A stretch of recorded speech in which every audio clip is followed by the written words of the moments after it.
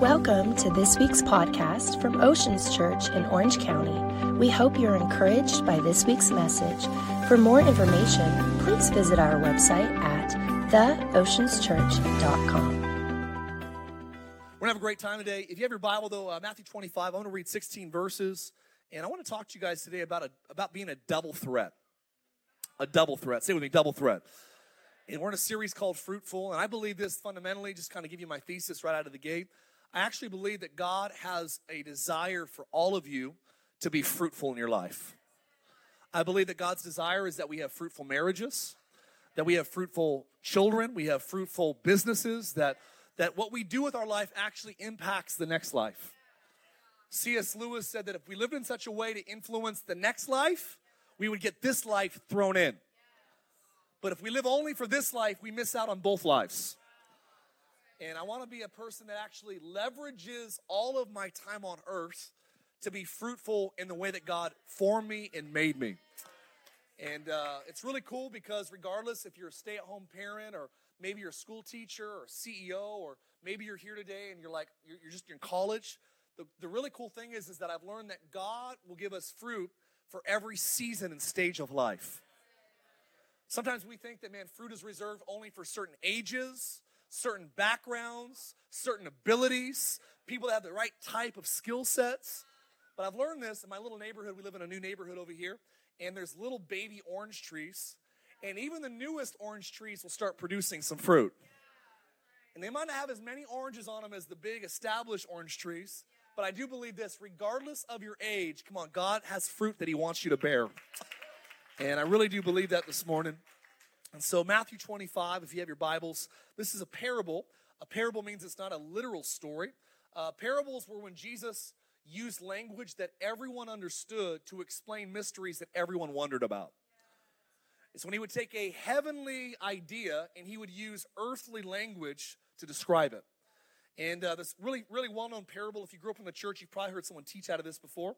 So I'll try to hit it from a different angle this morning so you don't fall asleep on me. But it says this in Matthew 25, verse 14, for the kingdom of heaven. Like, kingdom what? Kingdom of heaven is like a man traveling to a far country who called his own servants and delivered his goods. Whose goods? Notice that the goods do not belong to the servants. They are actually entrusted goods of the master. And to one he gave 5 talents, to another 2, and to another 1. So 5, 2, and 1, each according to his own ability. How many have some abilities in here today? Would you raise your hand? We all have unique abilities. And immediately he went on a journey. Then he who had received the 5 talents went, traded them, E-Trade, come on, went big from home, and with them and made another 5 talents. And likewise, he who had received two talents gained 2 more also. But the one who had received 1, he went and dug it in the ground. He hid his Lord's money. After a long time, the Lord of those servants came and settled accounts with all of them. So he who had received 5 talents came, brought 5 others, saying, hey, Lord, you gave me 5 talents. Look, I have gained 5 more talents besides them. His Lord said to him, well done. Well, good and, love this, key words, done and faithful servant. You were faithful over a few things. Here's your reward. I will make you ruler over many things. Enter into the depression. What a reward. Enter into the joy. Whose joy? Of your Lord. He also received 2 talents, said, Lord, you gave me 2. Here's the other 2. I've gained 2 more. Besides them, his Lord said to him, well, good and, you're seeing the rhythm here. You've been faithful over a few things. I will make you ruler over many things. Enter into of your Lord. Then he who had received the 1 talent came, said, Lord, I knew you were a hard man. You were reaping where you haven't sown, and you were gathering where you've not scattered seed. I was afraid. And I went and hid your talent in the ground. Look, you can have back what's yours. His Lord answered and said, it's crazy. It gets pretty strong. I want to buckle up here. This is PG-13. He goes, you wicked and lazy servant, you knew that I reap where I have not sown and gather where I have not scattered seed. You should have at least taken it to Chase Bank. deposit it there, and at my coming I would receive back at least some interest. So please, take the talent from him and give it to the one who has 10 talents. For to everyone who has, more will be. And he who has will have an abundance, but from him who does not have, even what he has will be taken away. Cast the unprofitable servant into outer darkness. There will be weeping and dentist visits. Be nice to your dentist. They have fillings too. Kidding. I'm sorry.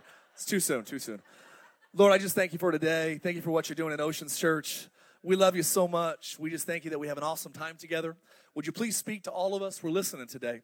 Would you please, Lord, just fill this room with your presence, with your knowledge, with your spirit. And I just thank you that you build us up today in the way you want us to be built. We love you. We pray you bless the Lakers in Jesus' name. Come on, everyone said amen. Amen. Double threat. Say it with me, double threat. I know this might lose some of you. I'll circle back around and get all of you that don't play sports. But when you hear about an athlete that's a double threat or dual threat, it means they can do more than one thing. It means they've mastered more than one discipline. Like a dual threat quarterback is someone that doesn't just throw it really well, but if you actually come behind the line, they can actually run really well too. They're not just single, they're not a one-trick pony. They can actually do more than one thing. A dual threat basketball player is someone that doesn't just dribble really well. They can shoot really well. They can jump really well. They can do more than one thing really, really well. To be a triple threat, a dual threat, it means that you've mastered more than one discipline. Does that make sense? And a dual threat restaurant is a place that actually has good food, and it actually is a good environment. Who's ever been to a hole in the wall? Come on, I like hole in the walls. They're single threats. You got great food, but the ambiance makes me nauseous. A dual threat spouse, come on, is someone that is godly and good looking. Come on. Someone's like, I'll just believe him for 50% of that. God has more. Come on, lift your eyes to the hills. Dual threat. Triple threat is someone that's godly, good looking, and can cook. Come on, somebody. You want to wife that lady or that guy. The Lord knew that I could only handle a double threat. Praise the Lord. If she could cook, man, I'd be making the biggest loser look like the biggest winner. Come on, somebody. So I'm the cook in the family, but she does everything else well. I was thinking about double threat, and I was thinking through, I think many times it's okay. We have an idea, even in the Bible, we have a pretty good foundation theologically to believe that God's desire for us is to know him and to be faithful. We know this parable. We hear it over and over. Well done, good end. Faithful. Say with me, faithful. And I think most of us have an idea that when we come to know, maybe you don't know Jesus personally yet. I believe that God's desire is to encounter you even today in the service. But if you are here and you know God on some level, I think that we would agree that God's desire for you is to know him and actually be faithful to living life with him. Faithful like in the sense that when you get married to a husband or to a wife, it's like, man, I want to be faithful. I want you to trust me when you're with me and when you're not with me. I want you to know that I would never do anything to grieve you or hurt you. I would never try to betray your confidence or your trust. I want to be, faithful. To be faithful means accomplishing as much as possible with the resources and the talents that God has given you. That's what it means to be faithful. I want to accomplish as much as I can with what you've given me, God. I want to be faithful. Mark Batterson said, success is doing the best that you can with what you have where you are. Success is doing the best that you can with what you have where you are. Faithful is leveraging all that God has given you and using it all back to honor and glorify God. I want to be faithful. Anybody else want to be faithful? And I think there's a lot of faithful Christians, but I think if we're not careful or intentional, sometimes we hide theologically behind, well, I'm just trying to be faithful. I don't care if I do anything great. I just want to be faithful. And I want you to know that when you say, I just want to be faithful, I think that you're only getting it 50% right. Because if you study the Bible, there is a theme throughout Scripture that God actually wants more than faithfulness. He wants fruitfulness.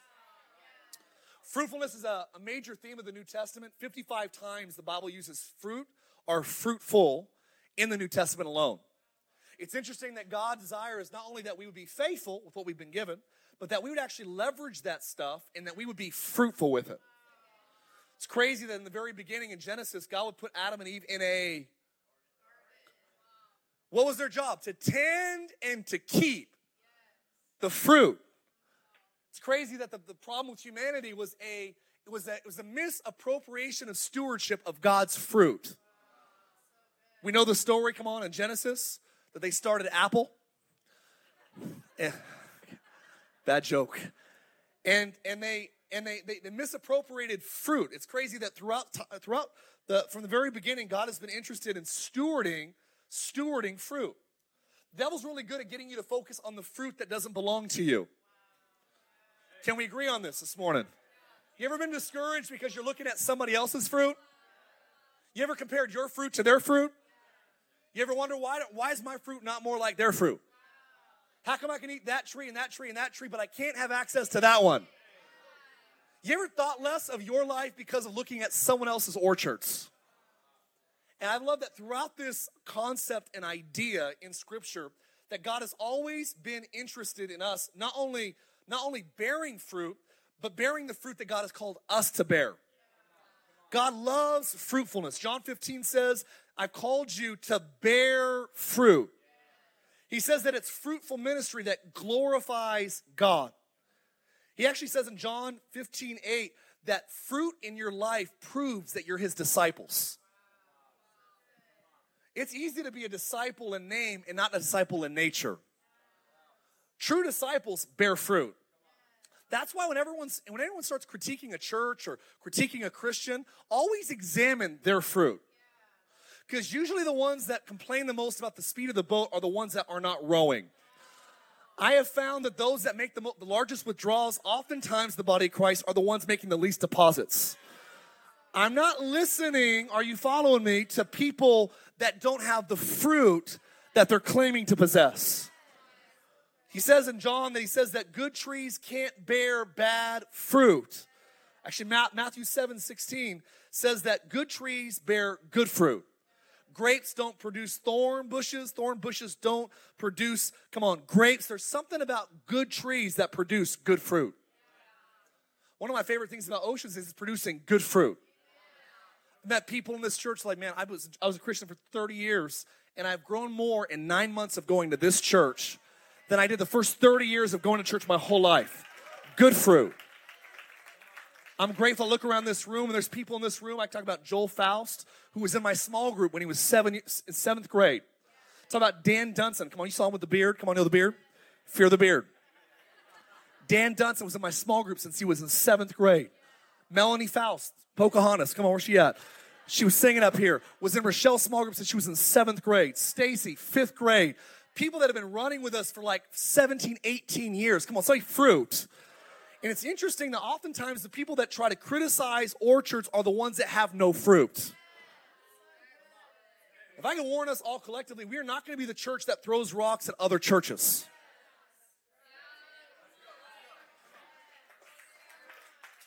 Thanks for clapping, Mom. My mom's here today. She always got my back. Do you know it's not hard to criticize, it's hard to create.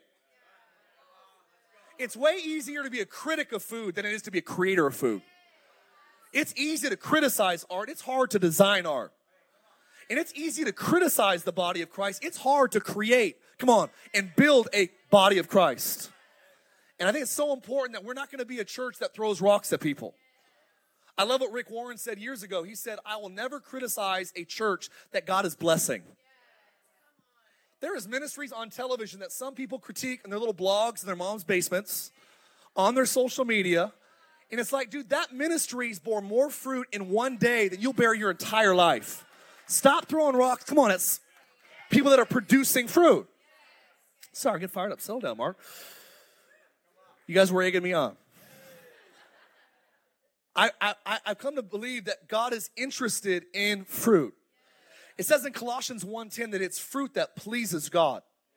What does he say? He says, live a life worthy of the Lord, that you may fully please him in every way. How? Bearing fruit in every good work.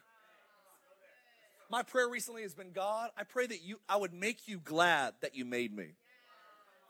Look, I know you love me. You know why God loves me? It's the same reason why you love your kids. Do you know why? I mean, we go around the room and say, hey, God, why? Because I don't know if you ever had this idea before, but you ever thought about, man, why do people love me? What do they say? Why do you love me? Well, I love you because you're kind. Well, what if I wasn't? I'm in a bad mood. I love you because you're a good dad. Well, what if I wasn't a good dad? I love you because you're hard work. What if I wasn't? What if I was lazy? What? Come on, you get feisty sometimes? What do you start pushing back and go, well, why do you love me? Rochelle, why do you love me? Oceans, what if I change? And here's the truth. You can have that conversation with God and say, God, why do you love me? Well, I love you because, what if something changes? And I've learned this, that the reason why people can love you, the reason why Rochelle loves me the way that she does, and the reason why God loves you the way that he does is because you're his. Do you know the reason why you love your kids is not because of how awesome your kids are? It's because they're your kids. Are you with me today? And it's so important because Jesus says, look, I know that you're my kid. I already love you, but I want to go, God, look, I know you love me because I'm yours, but I want to not only make you, I want to make you glad that you made me. And I read Colossians 1:10. He says, how do you do this? You live a life worthy of the Lord, fully pleasing him in every way by bearing fruit in every good work. I want to bear fruit in every good work. Me in the front row do. That's all right. We'll come for the rest of you in a second. It's interesting that throughout Scripture, Jesus' highest level of punishment was always geared towards those that were not producing fruit. Remember, he cursed the fig tree? Harsh, Jesus. It's all me. Poor tree. It's interesting, I studied fig trees last night because I like to party on Saturday nights. And I had this epiphany as I'm studying this out, is that figs were the most valuable of all trees. They were naturally very productive. They bore three crops a year. 3 crops a year. They had fruit on their leaves 10 months out of 12. April and May were the only 2 months that figs wouldn't have fruit on them. And it would take 3 years from planting the origins of the tree to the tree actually producing its first fruit. And that's why there's a parable in Luke that talks about give the tree more years, give it more time. And the guy gives it another 3 years, and God gave adequate time to actually see the tree produce fruit. And God's desire is that we be fruitful individuals. And I want you to know that no one expects more of his followers than Jesus. Because no one believes in their followers more than Jesus does. God will call you higher, he'll ask more of you, and he'll bring you to new heights than you could ever take yourself. I've learned in life that most of the time we only rise when someone challenges us to come higher. God is no different. God wants us to bear much fruit. He wants us to bear fruit that would remain. It's crazy that you look throughout Scripture and God's desire is for us not only to be faithful, but to be fruitful. Notice what he says here in this passage. He says, well, not just well thought, well strategized, well prayed, well theorized. He says, well done. I believe this. Reinhard Bonnke just passed away last year, and this is one of the greatest evangelists of our lifetime. He says, God goes with those that go, and he does with those that do. And I believe that God is not only in faithfulness, he is. That's 50% of it. But it's not just what we steward. It's the risk that we're willing to take for God. That we're going to be a well-done community. That we're not just good thinkers, we're good doers. Come on, it's easy to say the right things and talk the right way. It's a little bit more challenging to actually do. And I'm not talking about worthy world that we earn salvation. We do not earn salvation. You're not saved by what you do, but you are saved to do something great. Can we agree on that? Let me say it again. You are not a Christian because of what you do. You have access to God because of what Jesus did. But I do believe that the moment he tags you and says, hey, you're in. Come on, you're it. Now what are you going to do? How are you going to spend the next 60 years of your life? We going to build your castle or are we going to build my kingdom? What do you want to do? How are you going to live? What are you going to do with your talents? See, talents, we read this in modern day. We're like, talents, okay, I get that. But talents weren't just an ability or a skill. This is actually currency. Talent was more than a coin. It was actually a weight. It was more than a sum of money. It was actually a weight. It was made often it was made out of silver, usually silver, but it could have been made out of copper or gold. But silver talents were actually equivalent to 15 years' wages. A normal 15 years' wage. So Orange County, that'd be like 20 million. So a talent was 15 years. It was a large sum of money. And it was interesting that this is crazy. He comes, the master, by the way, first things we gotta kind of introduce here is that the Bible says, parable here, God says, hey, you know what the kingdom of heaven is like?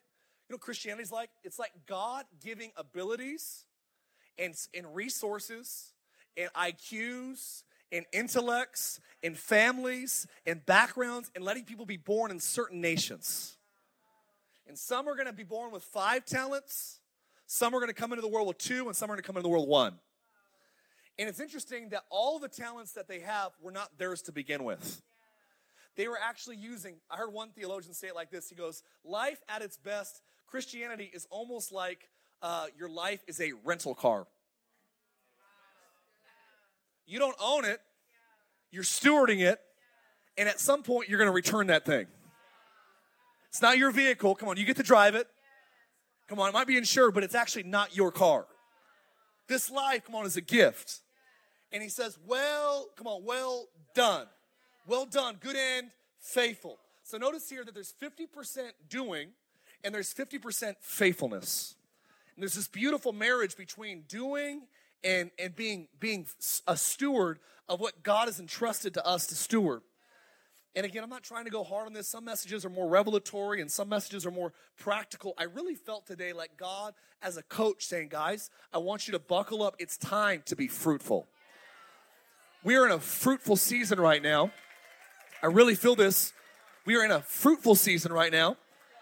And oftentimes, if we're not intentional in this, we miss out on what we're capable of doing because we're focused on the abilities that we have no control over. Here's what I love is that the guy that had 5 talents was only responsible for the 5 that he had. The guy with 2 was only responsible for the 2 that he had. And the guy that was given 1 had no responsibility for the 5 and the 2, just the 1. And it's interesting that many times in life, we end up spending most of our time envying other people's abilities more than using our own. And I love this passage because it says a few things, and if we could level the playing field here, we're not going to only be faithful, we're going to be fruitful. And here's how we're going to be a dual threat Christian, a double threat fruitful believer. Is 5 things. We'll put them on the screens today. Number 1, I love this. How we use what we have is more important than what we have. First thing, you're taking notes, say, how do you live a fruitful life? How do you produce much fruit? First thing we do is we don't have to put any value on what abilities you do have. We just have to be faithful with what we do have. How we use what we have matters more than actually what we have. Notice the guy with 5 got the same response as the guy with 2. And I love this. I'm painting a picture for you today. Notice the first 2 guys, they were willing to risk. I'm going to take what you gave me. I'm going to leverage it. I'm going to borrow against. I'm going to go to the stock. I'm going to go to market. I'm going to trade. I'm going to invest. I'm going to work. I'm going to be diligent. I'm going to plant. I'm going to use what you gave me, and I'm going to risk. I'm willing to pack up a U-Haul, put my 2 babies, drive 900 miles, start a church that no one thinks is going to work, do something that people say can't be done in a region they say it can't be done in. But I've learned this, that oftentimes obedience is spelled R-I-S-K. And we want great fruit, but we don't want to take any risk. And here's what religion always does. Religion does what the third guy did. Religion always tries to keep things the same. I'm going to take what you gave me, the exact way you gave it to me. I'm going to put it exactly into the place that it was before. And I'm going to put it in the ground. And I'm going to pull it out exactly the way that it was. And I'm going to give it back to you exactly the way that it came. Religion always is opposed to change and progression. Always. And that's why we can't marry the methods of church. We are married to our mission and we're married to our message, but we are dating our methods. There's nowhere in the Bible that says to sing 3.5 songs. There's nowhere in the Bible that says 2 fast songs, 1 slow song. There's nowhere in the Bible that says, all right, you're going to be a 35-minute message or people are going to leave. Nowhere in the Bible does it say there's things that we do every single week that are just methods. And the methods are actually fostering the message and the mission God gave us. We don't need bigger buildings for the sake of bigger buildings. We need bigger buildings if we're doing a good job reaching our mission, preaching the message. Does that make sense? And so we date our methods, but so many people get married to methods. Some people get offended. You have drums in your church? There's only supposed to be organs. Do you know that organs were a rebellious instrument back in the 1800s? Organs were the drums of the last century. You do church history study, it's funny. People always repeat history because they don't know it. But if you study church history, it was actually like pubs. There was bars that had organs. They would do these songs. And someone rebelliously said, you know what we're going to do? We're bringing that organ into the church. And everyone's like, wow, devil organ. But now there's whole denominations that go, man, it's only the piano and the organ. Welcome to the church. Anything else is demonic. And you're married to methods that were birthed in the 1700s. Let me challenge you. Would you want to be married to medical practices that were born in the 1700s? So why are you good evolving or medically, but we're not okay with evolving spiritually? We're going to be a church that takes risks. Can I get an amen? Take risk. Let's take those 2. Let's take that 5. Let's see what God's going to do with this. I actually believe that the one guy, the one talent wonder, would have actually leveraged his talents, made a bad investment, made a bad deal. I actually believe this. It's easier to stir ships that are moving than those that are stationary. And I think God could actually use failure for his glory if we're willing to try. Which leads me to my next couple points here, is the reward of good work is more work. It's going to get quiet in here for a second. I know. We're in America. It's like, no, you get a vacation. If you do a good job for God, he'll give you like a sabbatical for like 6 years. What I learned is that it says this, hey, well done, good in.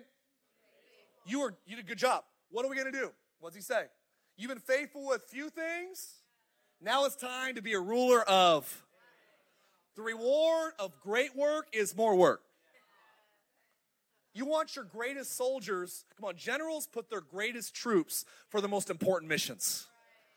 And if you're like, man, I feel like I've been faithful with God's given me and I keep on getting more stuff to do. I'll be honest, come on, it's a biblical principle. That if you're fruitful, God will give you more opportunities to bear more fruit. That's why when I need something done, I don't find someone that's not busy. Where's my CEOs at? Come on, you want something done, you find someone that's working hard already. Because the reason why they're busy is because they get things done. The one that has time to do the project are the ones that never get the project done. I better stop. Another time. Is we want to be a community that actually, what do you do when you actually do a job well for God? When you're fruitful, God says, I'm going to give you more fruit. And I'm going to give you more opportunities to bear more fruit. So the reward for great work is more work. And everyone said amen. Number 3, write this down, is that I've learned this, is that, number 3, is that you will miss every single shot you don't take. I'm sorry, it's a Steph Curry one-liner, forgive me. But I want you to get this idea. Notice this, the guy with one talent buries his talent. And here's why you won't take risk for God in life.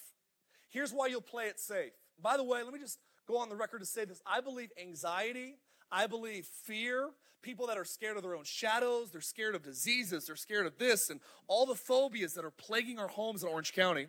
We have some of the most affluent, most educated people in the world, but we have people that are scared of everything. And I believe this is why, is because, note this, the guy with one talent, he does 2 things wrong. Is he sees the master wrong, and whenever you see God in the wrong light, you'll never do what he's asking you to do in life. First mistake. I thought God was greedy. I thought God was angry. I thought God was just this angry, megamaniacal, just bigotry, infested God that hated people and was looking for an excuse to stab me with a sharpened lightning bolt. That's what I thought about God. Do you realize that how you see God is the most important thing about you? And if you see God as angry and controlling and conniving and manipulative, that's how you're going to interact with him. And the reason why you have a hard time thinking that God wants you to have a fruitful life, because you don't see a God that's good enough to give you fruit. I thought you were angry. I thought you were mean. So I was afraid. I was afraid to do anything with the talents, with the resources, with the intellect, with the finances, the education, the children. I was afraid to leverage my life for you because I didn't see you accurately. So you know what he did? Because he didn't take a risk for God, because he didn't use what God gave him for God, here's what I've learned. Whenever you don't use what God gave you to be used for him, you'll always go back reverting to living a life of fear and being afraid. I never saw this before until yesterday. Notice what it says here. I was afraid, so I hid your talent. Why were you afraid? Because you weren't willing to risk what God gave you for God. You know what God's asking Ocean Church? Let's risk what God gave us for God. Let's risk giving a little bit too much love away. Let's risk giving a little bit too much, generosity. Let's risk giving a little bit more forgiveness away. Let's risk giving a little bit too much prayers into our community and love for our government. Let's just risk being too godly, too Christ. Let's go a little bit lavish on the Christ-like area stuff. And I've learned that when you're actually willing to risk for God what he's given you for him, it says this to the two guys that gave and used what God gave him for God. It says, enter into the, what was the difference between the two guys, the two groups? The first two used what God gave them for God, and they entered into God's joy. The other guy tried to hoard what God gave him for himself and enter into his fear. He was afraid. And I really felt like God hit me. I hit a vein last night. There's so many people in Orange County that are living by fear. They're afraid. It's like I'm trying to ensure everything and trying to protect everyone and trying to do this. And we're living with this shadow of fear. And it's because we're trying to hoard what God gave us for us. And the only people we care about and pray for are those that have our same last names.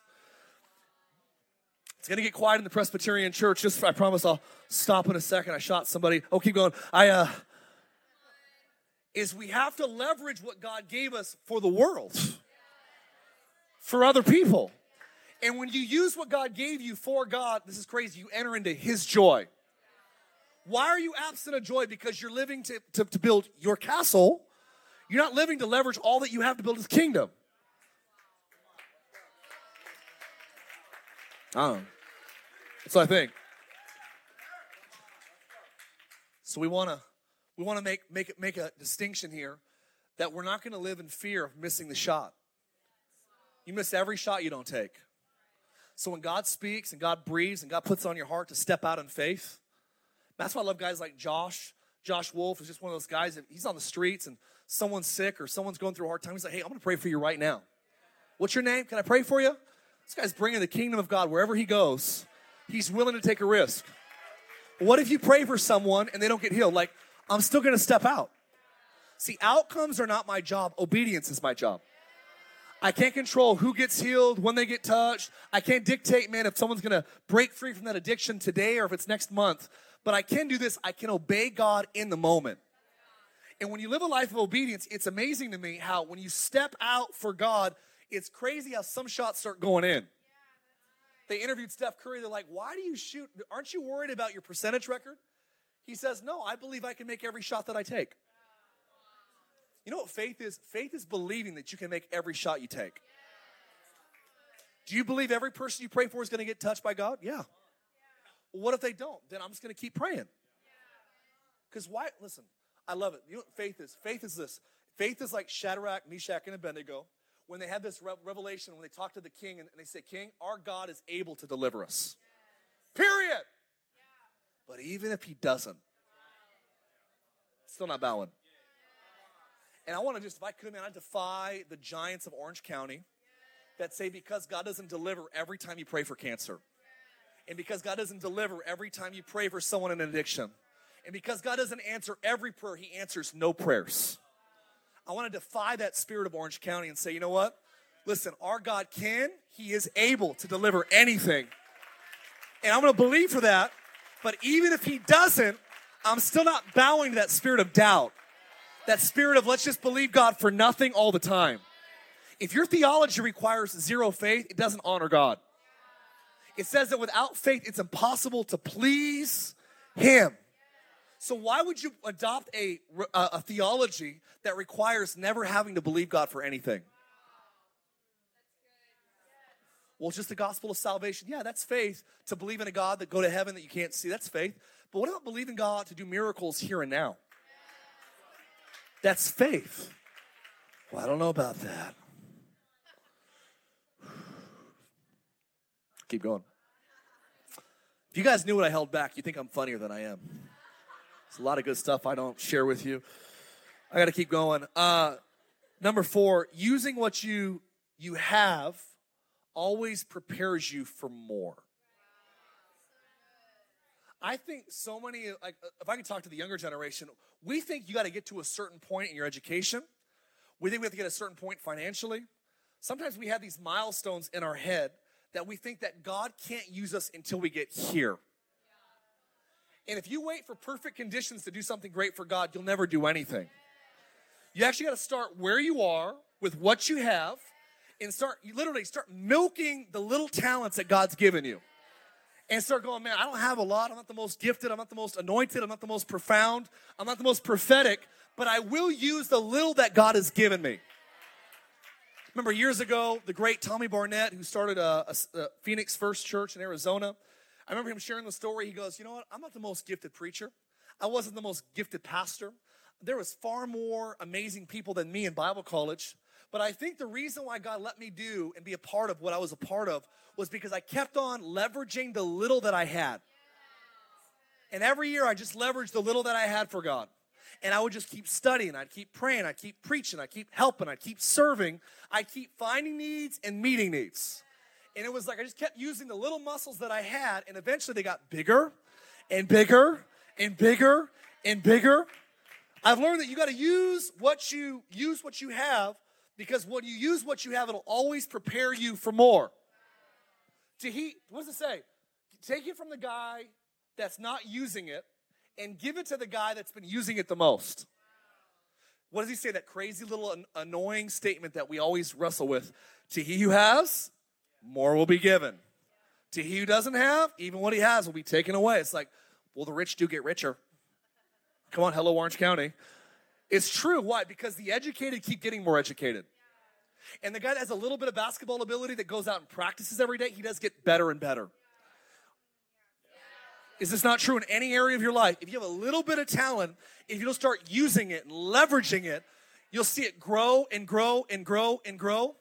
Because why? Because using what you have will always prepare you for more fruitfulness. I think I have like a prophetic gift. Then start using it. Start using it. What do you mean using it? Like, you see someone, man, I feel like the Lord want me to encourage that guy over there. Well, just let me give you a little grid real quick. If it doesn't encourage somebody, let me just talk about the prophetic just real quick. Prophecy should always encourage, edify, or confirm. So if you run it through the grid and go, this is okay, it's about him dying prematurely, you want to keep that one to yourself. You're probably off. But if it edifies, if it encourages, or if it confirms, then just go, hey, I'm sorry, I want to just throw this at you real quick.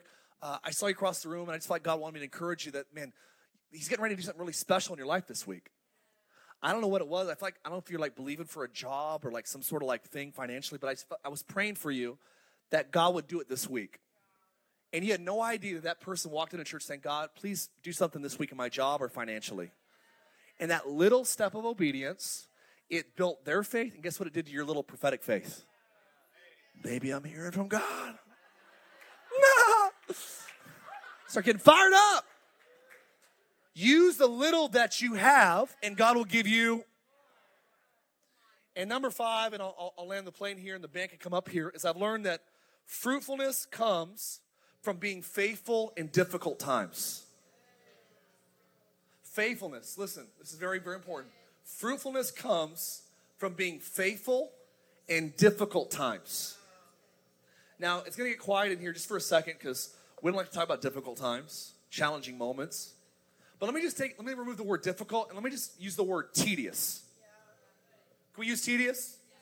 Who's ever felt like life can be a little bit mundane? You ever gone through the motions like, man, what are we doing this week? My daughters ask me every day what we're doing. They're planners. They're planning like Christmas 2030 already. They got their list. They're always planning ahead. But I'll be real, like my calendar looks pretty similar every week. Like I wake up, come on, take your kids to school, go to work. No? Orange County, I forgot. Kidding, I'm kidding. I love you. We work, we read our Bibles, we pray, we hang out with people, we go to lunches, birthday parties, and weddings, and we just kind of go through the normal flows of life. And here's what I want to encourage you today. Paul says, don't give up. Don't grow weary when you keep doing the right things over and over again, and it doesn't look like you're getting any headway. He says, for you're going to reap. What do you mean reap? That's a fruit terminology, farming terminology. For you will reap if you do not lose heart. I'm convinced that the Josephs of the world, through 17 years of resistance, all of a sudden has this great moment of fruitfulness that he's ready for what God gave him because he was faithful in difficult times. Being faithful when life gets challenging. Can we agree in here it's easy to worship God when you get a raise? It's easy to worship God when God does something great in your family. It's easy. Are you hearing me? But what about the weeks that it doesn't go your way? You know what bugs me about being a pastor? I'll be really honest. One of my pet peeves is how the world is so quick to give God credit for when things go bad. They died prematurely. See, I told you God's evil. Died prematurely. That's tragic. God told you God wasn't good. So why would you acknowledge God in the evil, but you disregard every day that a new life is born? You disregard every time that God brings a miracle in someone's family. Every time you got that job or that promotion or that answered prayer.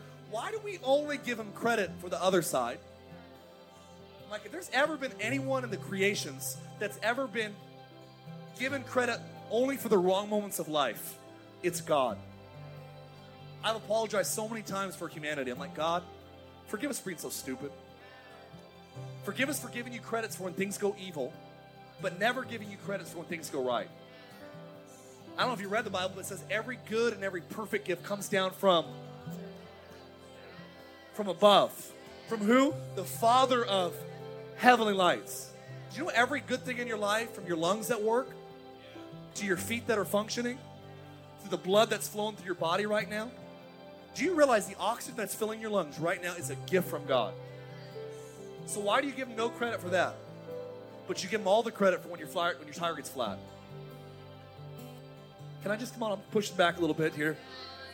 We're going to be a church that actually, we're going to stay faithful even in opposition seasons. Because I don't know if you've ever seen a tree before, but there's never been one tree that started as a seed that didn't have to go through some dirt. Every tree you've ever seen started as a seed that had to break through some dirt. Do you believe it? Give him a hand clap. Come on, he's going to break through some dirt. He's a God that'll break you through the dirt. And I just felt like so strong this morning that maybe you're in an opposition season. You know, it says the more the Egyptians oppressed the Israelites, it says the more they multiplied. I love that verse. It's like the more resistance you have right now, that's the faster you're going to get muscles. The heavier the weight, man, the faster you're going to bulk. Bulk season. The girls are like, can we not talk about this right now? I believe that God is going to give us strong muscles of faith. Amen. Can we be a church that believes that we'll be faithful whatever God gives us, but we're going to be fruitful too? Would you stand to your feet? Thanks for listening to our podcast. Have a great week.